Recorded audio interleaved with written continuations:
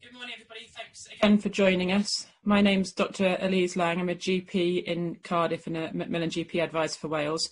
It's Wednesday, the 12th of August, and we're delighted to introduce a new guest this morning. I've got my regular colleagues with me. I've got Fiona Rawlinson and Rachel Lee, both doctors in Cardiff, Fiona being a palliative care consultant and Rachel is a GP and a GP advisor for Macmillan in Wales as well. But as a fourth member and a guest this morning, we've got Becky. Becky, would you like to introduce yourself? Yes, hello, I'm Becky Roberts. I'm a registered manager and also a nurse of 30 years plus. And I run a nursing home in Cardiff called Ely Court Care Home, where I've been manager for the last 3 years. Lovely, and it doesn't need much of an introduction as to why we've asked a care home manager into our podcast about community care and how that's changed through COVID. We're sitting now in the middle of 2020 and I suspect in a very different position to where you were in the middle of 2019 last year. I guess just to introduce a little bit, how have things been in the care home through the last 6 months and how have things changed? It's been a very difficult, very stressful time, and I think anybody in a care home would understand that. And it's finding a different way of working. Our world in a care home, from a very routinely type structure, suddenly was thrown into complete disarray. We suddenly, and it was very early identified that people and older people in care homes were actually in a high risk category, although maybe it wasn't recognised. And we found that we needed to protect these at a very early point and protect our communities. We could see that the death rates were increasing and the need to stop unnecessary visits from outsiders so we could actually protect the older, vulnerable people. Was something that we had to do, just within this care home, but we've also got 14 care homes in South Wales in our group, so it went right across the board that we shut down on the 12th of March. So we actually shut down very early to actually protect the communities. And I think going through that, the changes in policy, the new scientific evidence, the introduction of PPE being used all the time and the impact it had on the staff, but also how we communicated with our older people. You could see those vast changes going on, that the lack of access to their families, face-to-face particularly, then, sort of as you work through that process, that you start finding new ways of working, you start bringing in more technology, you just have to find a way through this and pick your way through it. It didn't happen overnight because nothing is safe enough to happen overnight. But I think all together collectively and with guidelines and working with our other healthcare professionals, we did manage to find a way forward successfully and productively. And it has allowed a different emphasis on the way that we work in a care home. Nurses are becoming a lot more empowered in care homes. They feel that they've got a voice again, and that they are not just here dishing out tablets, but they are actively involved in their patients' care. And I think from a nursing point of view, that's a big shift in philosophy and change. We've also been in a lucky opportunity of working with social services on a close basis to offer them some additional services, which was a risk, but it was risks that were well managed and developed. And so generally just working forward through that process. We were also incredibly lucky that COVID never did get into Ely Court, through staff or through residents. It's something that we're very proud of. We worked hard and we had strong policies and robust procedures, but also we do accept the fact that we were a little bit lucky as well. But I won't say that we didn't have admissions at that time. We have had admissions. We've just been able to manage them in a way that protected the rest of the community.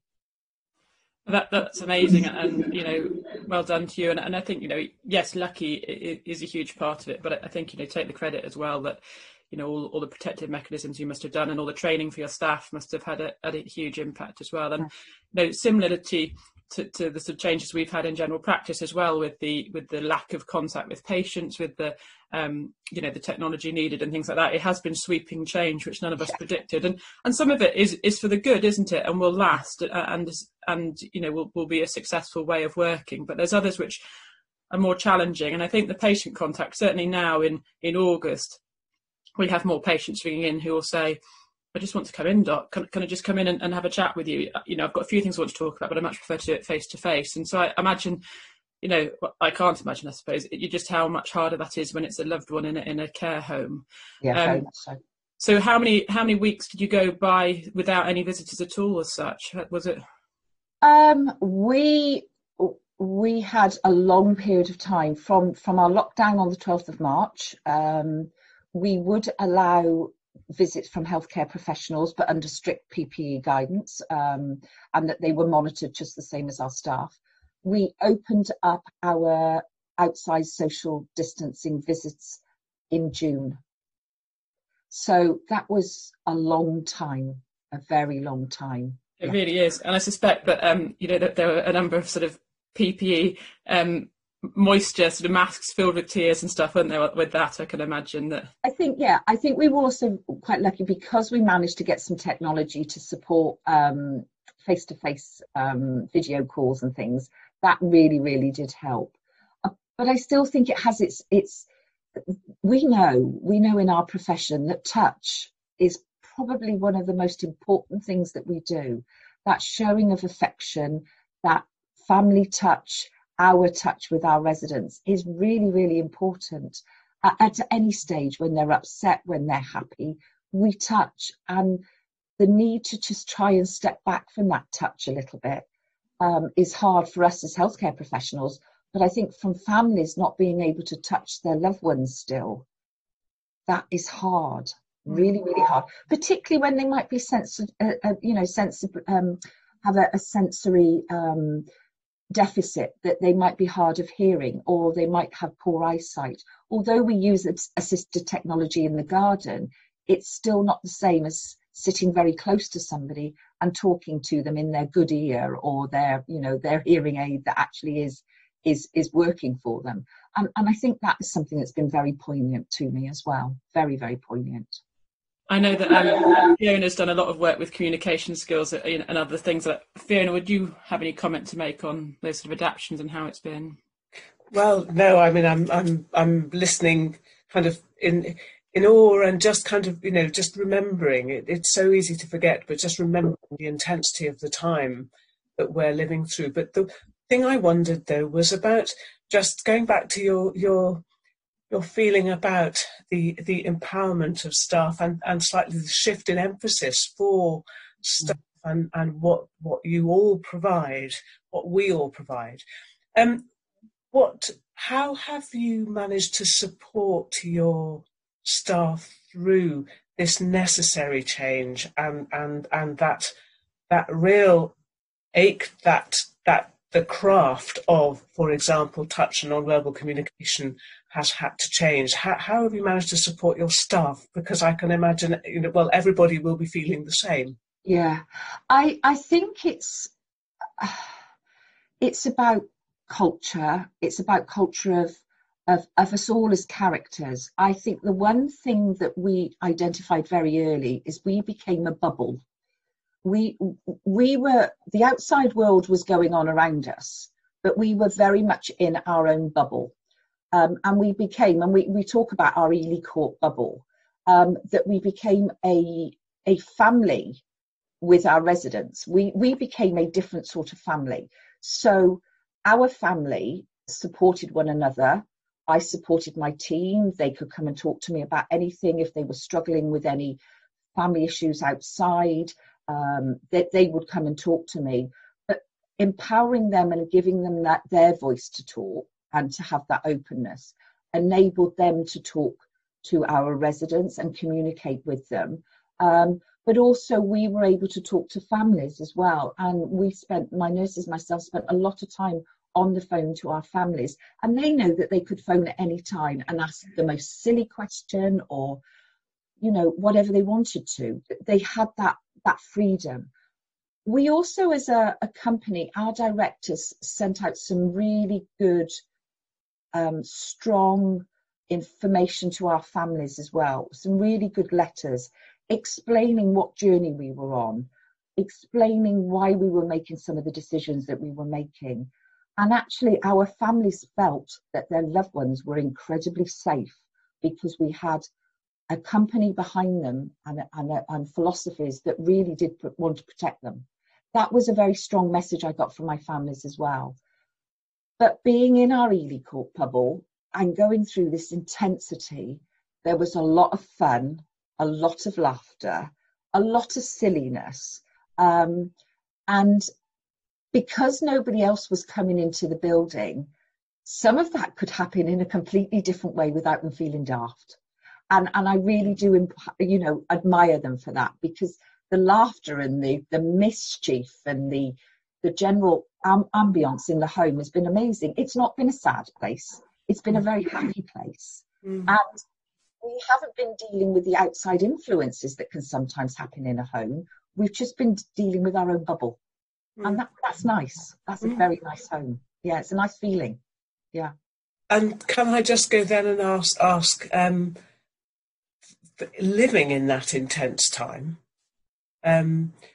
when somebody died from natural causes, just an anticipated death that would have happened anyway, absolutely unrelated to COVID, I could imagine that actually managing the impact on staff again might be just that little bit different, because you have been in that bubble, you have kind of been in slightly more family environment, your additional family.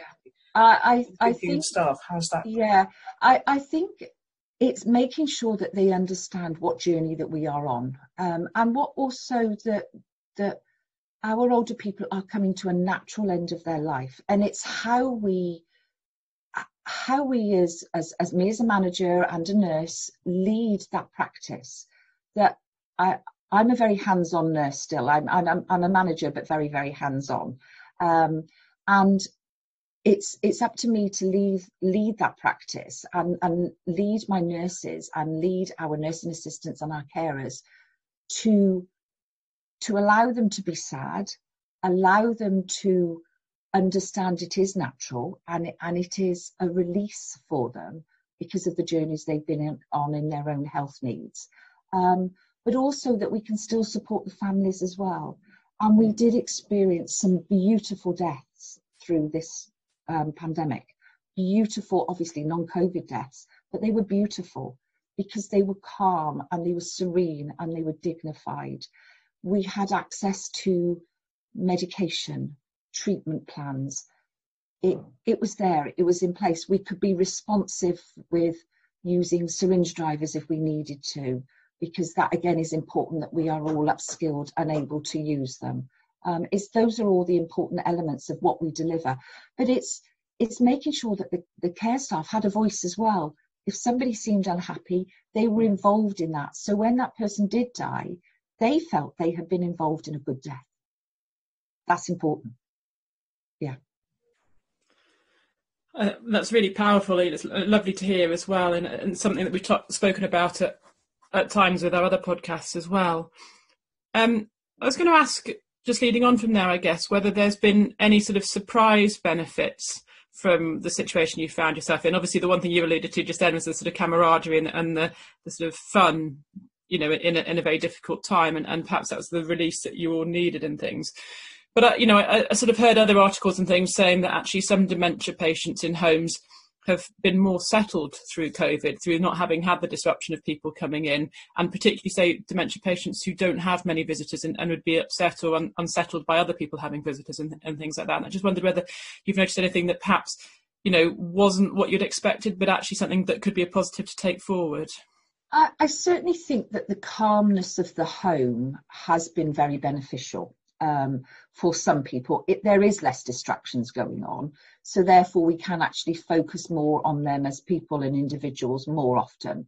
I haven't seen those big changes because we're not supporting a lot of people with dementia, but I have noticed that that in some people it can not having access to families has been more detrimental to their mental health. So it's very much a mixed feeling. It's a very mixed feeling. I think my stronger feeling is those a lot of those have actually missed that contact with their families, and that face-to-face contact, particularly if I know families were coming in every day, because we had some families were having visitors every day, or 2 lots of visitors every day. I think they found that more difficult, but just the calmness of the home, so therefore the lack of people coming through, just had a big impact. But I think, yes, it's probably made the home calmer, because those who are slightly more anxious, there's not so many changes going on. Yeah.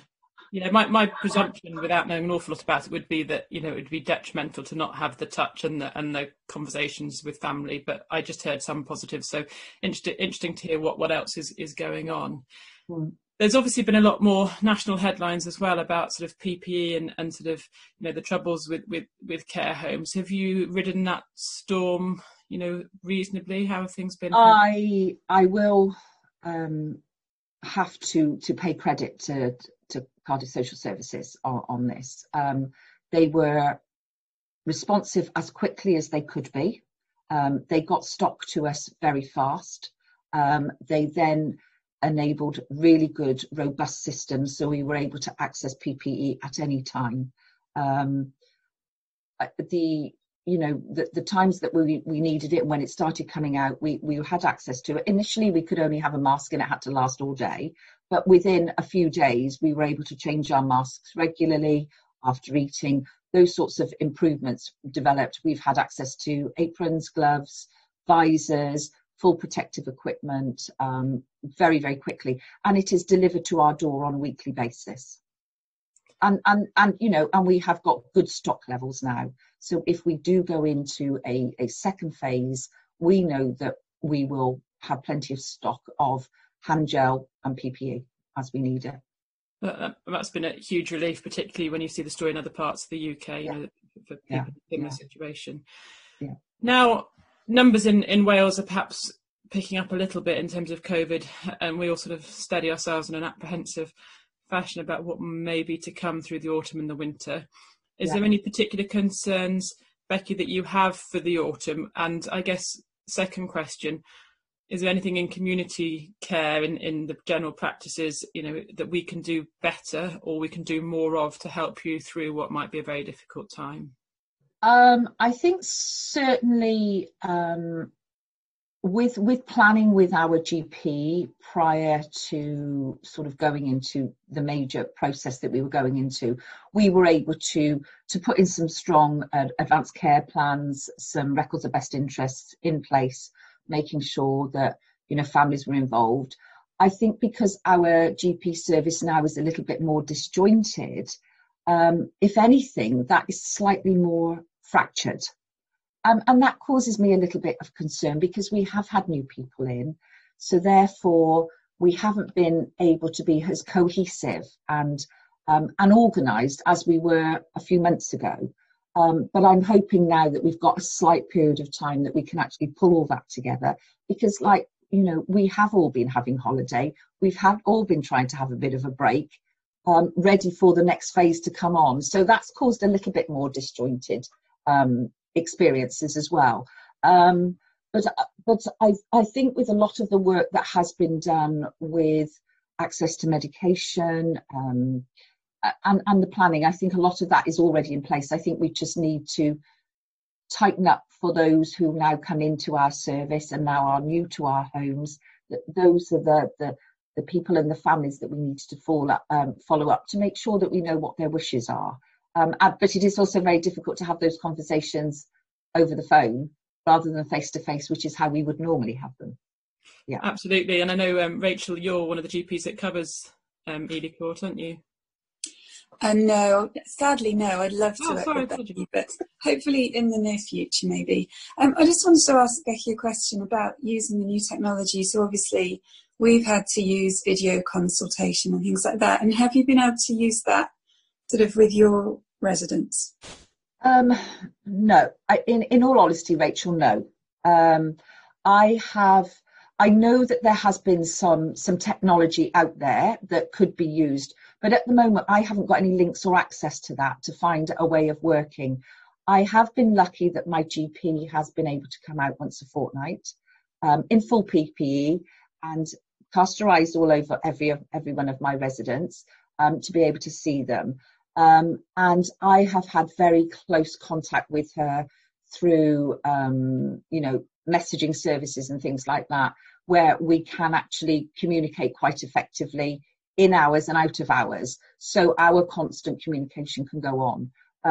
But actually the video consult is not quite so easy, because a lot of the times the older people aren't as good at using that as well as they should be. And it can be quite a difficult process, I find, with our residents. Yeah, no, I agree. I mean, I have tried to use it with the nursing home I look after, and it does surprise me sometimes how some of them do like it. They sort of wave at you and like, oh, it's the doctor. But yes, it's definitely not as good as face-to-face. No. The other question I was going to ask is, how have you, particularly when there were no visitors allowed, were you able to sort of use things like sort of video consults, Skype calls for the families to see the residents, or again, was that too difficult? Oh, no, we did.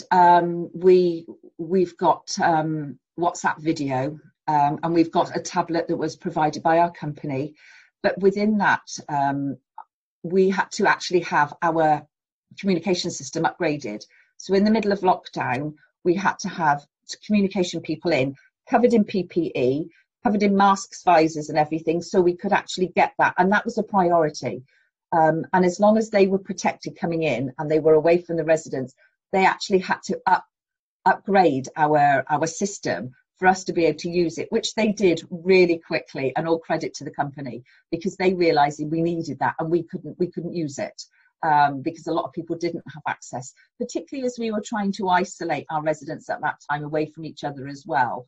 So that isolation was even more important, that we had access to these methodologies.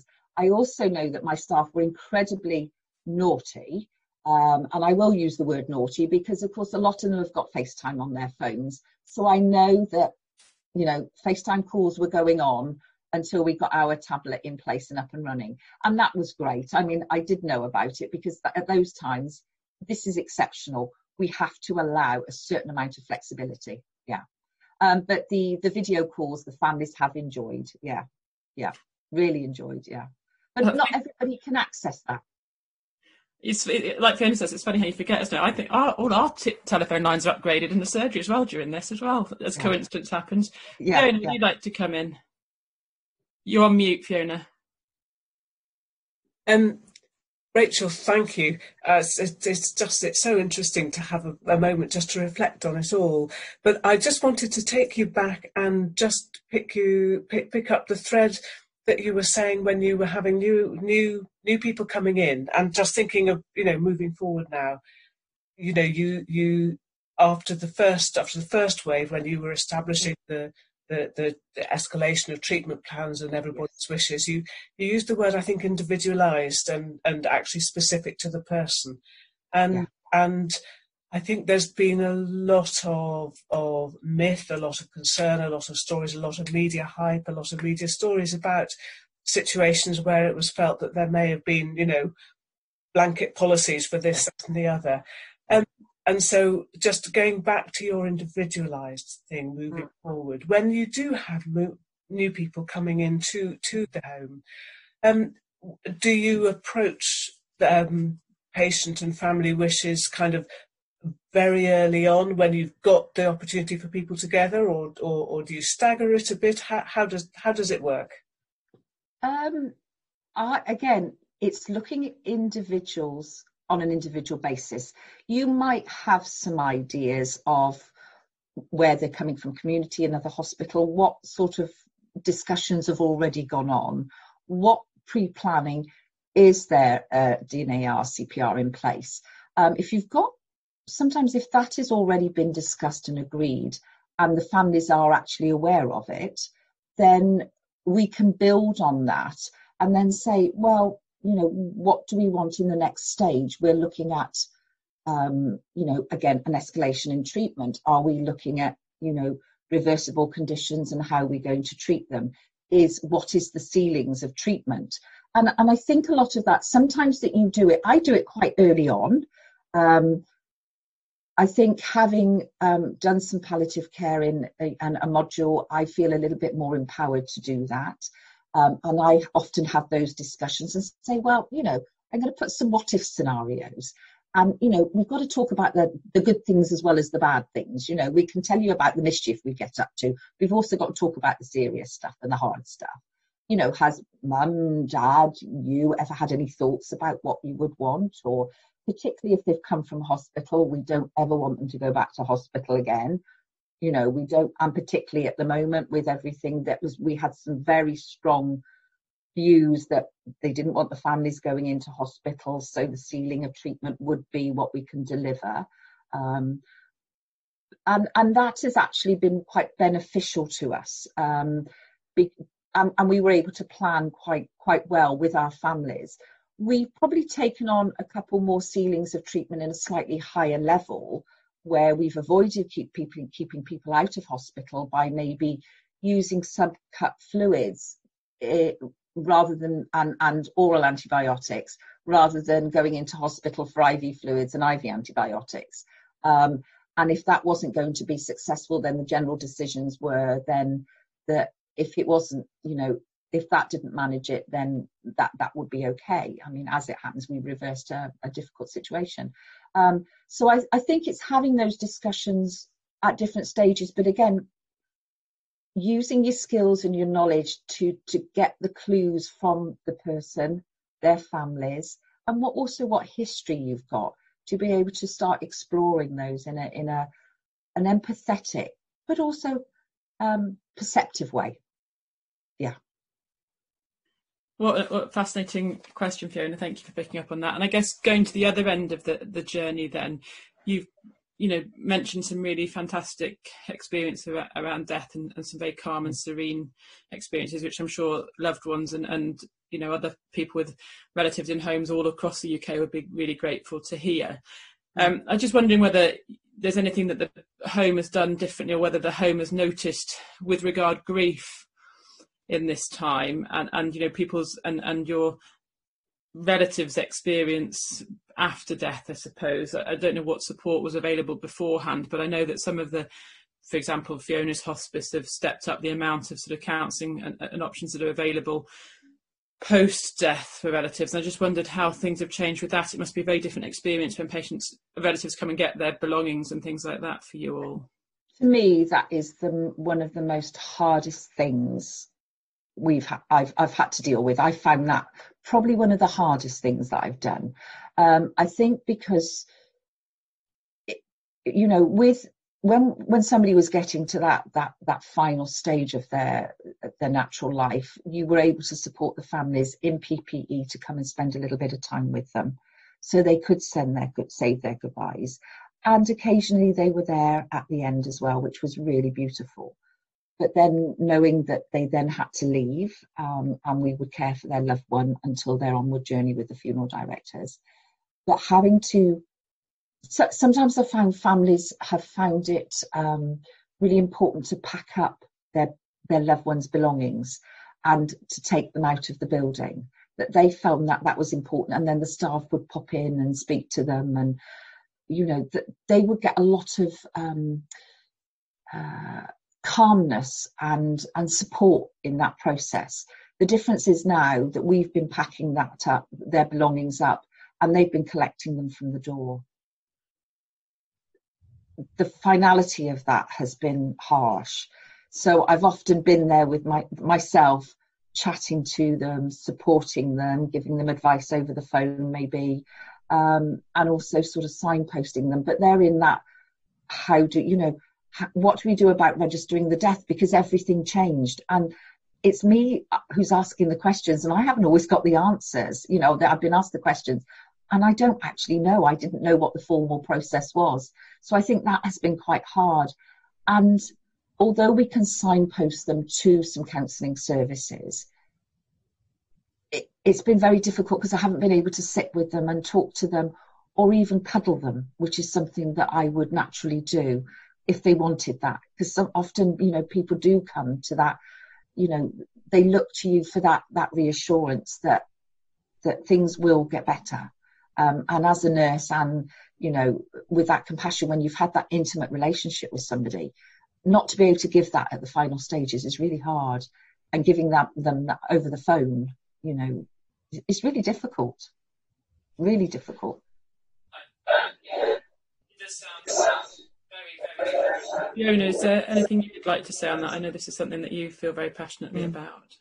Very much so. No, I can feel and sense the ache, the anguish, and I think you're right. I think this is at the point where actually that physical urge to do something which you can't do in the same way has added to the pain, and it's difficult. It's a loss. However we are about it, we can't.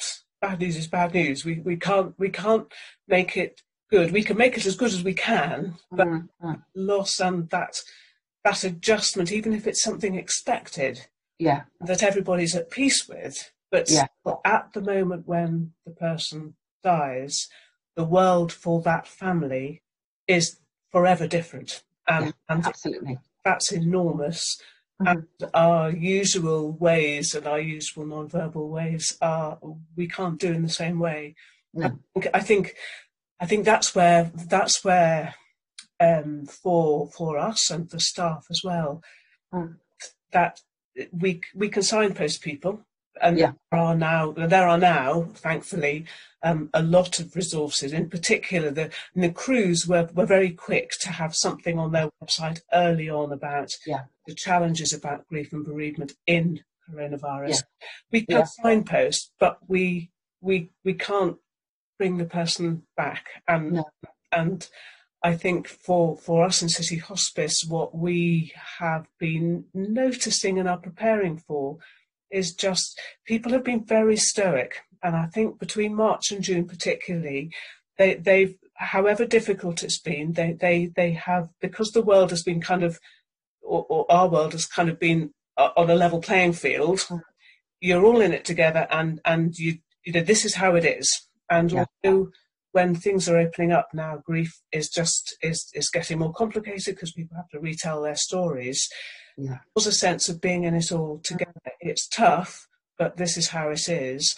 I think it's very muddly now with some sort of different arrangements and the ambiguity that's in the world around us. But no, I think it is genuinely a difficult time, and all one can do is just we can be there. It's not quite the same in the same way. We can be there. We can do things as best as we can. Grief is grief, and loss is loss, and it is that natural journey. And I think lots of the calls that I've been involved with, that bit about grieving, that actually it's about living in a world where the person isn't. That's the next bit of the journey, and in a sense, sometimes explaining that to people. I have the sense that actually that's the light bulb moment, that it has happened and it's difficult, but actually the world is still going on, and I've somehow got to find out how I live in it without having to see mum or dad every day, or picking up the phone, or using. Well, particularly as the world might have changed while they were in that process, that normally they would have been seeing mum every day, and they haven't been able to. And then they slip into that next stage and they die peacefully. They might have been there for those last few moments, but they haven't been able to do the new. And I think there's a certain amount of anger with that. And I haven't seen it, but I felt it. That, you know, well, this is unfair because I should have been there for mum, and I should have been spending more time with her. Particularly as some of our families, you know, weren't, because of their own situation, were working from home, or they were furloughed or something, that they would have had more time, and they weren't able to use that time. And so you can feel that a little bit more, that you can feel that anger. Yeah, that's hard. Yeah. It's something that came up on a call with Macmillan as well this week about, all that difficulty that you've both described, Fiona and Becky, about loss and things being different. But actually the world is very different right now. And at what point does the grief come out? At some point down the line, isn't it? And how we sort of steady ourselves and others for that time, and what support's there.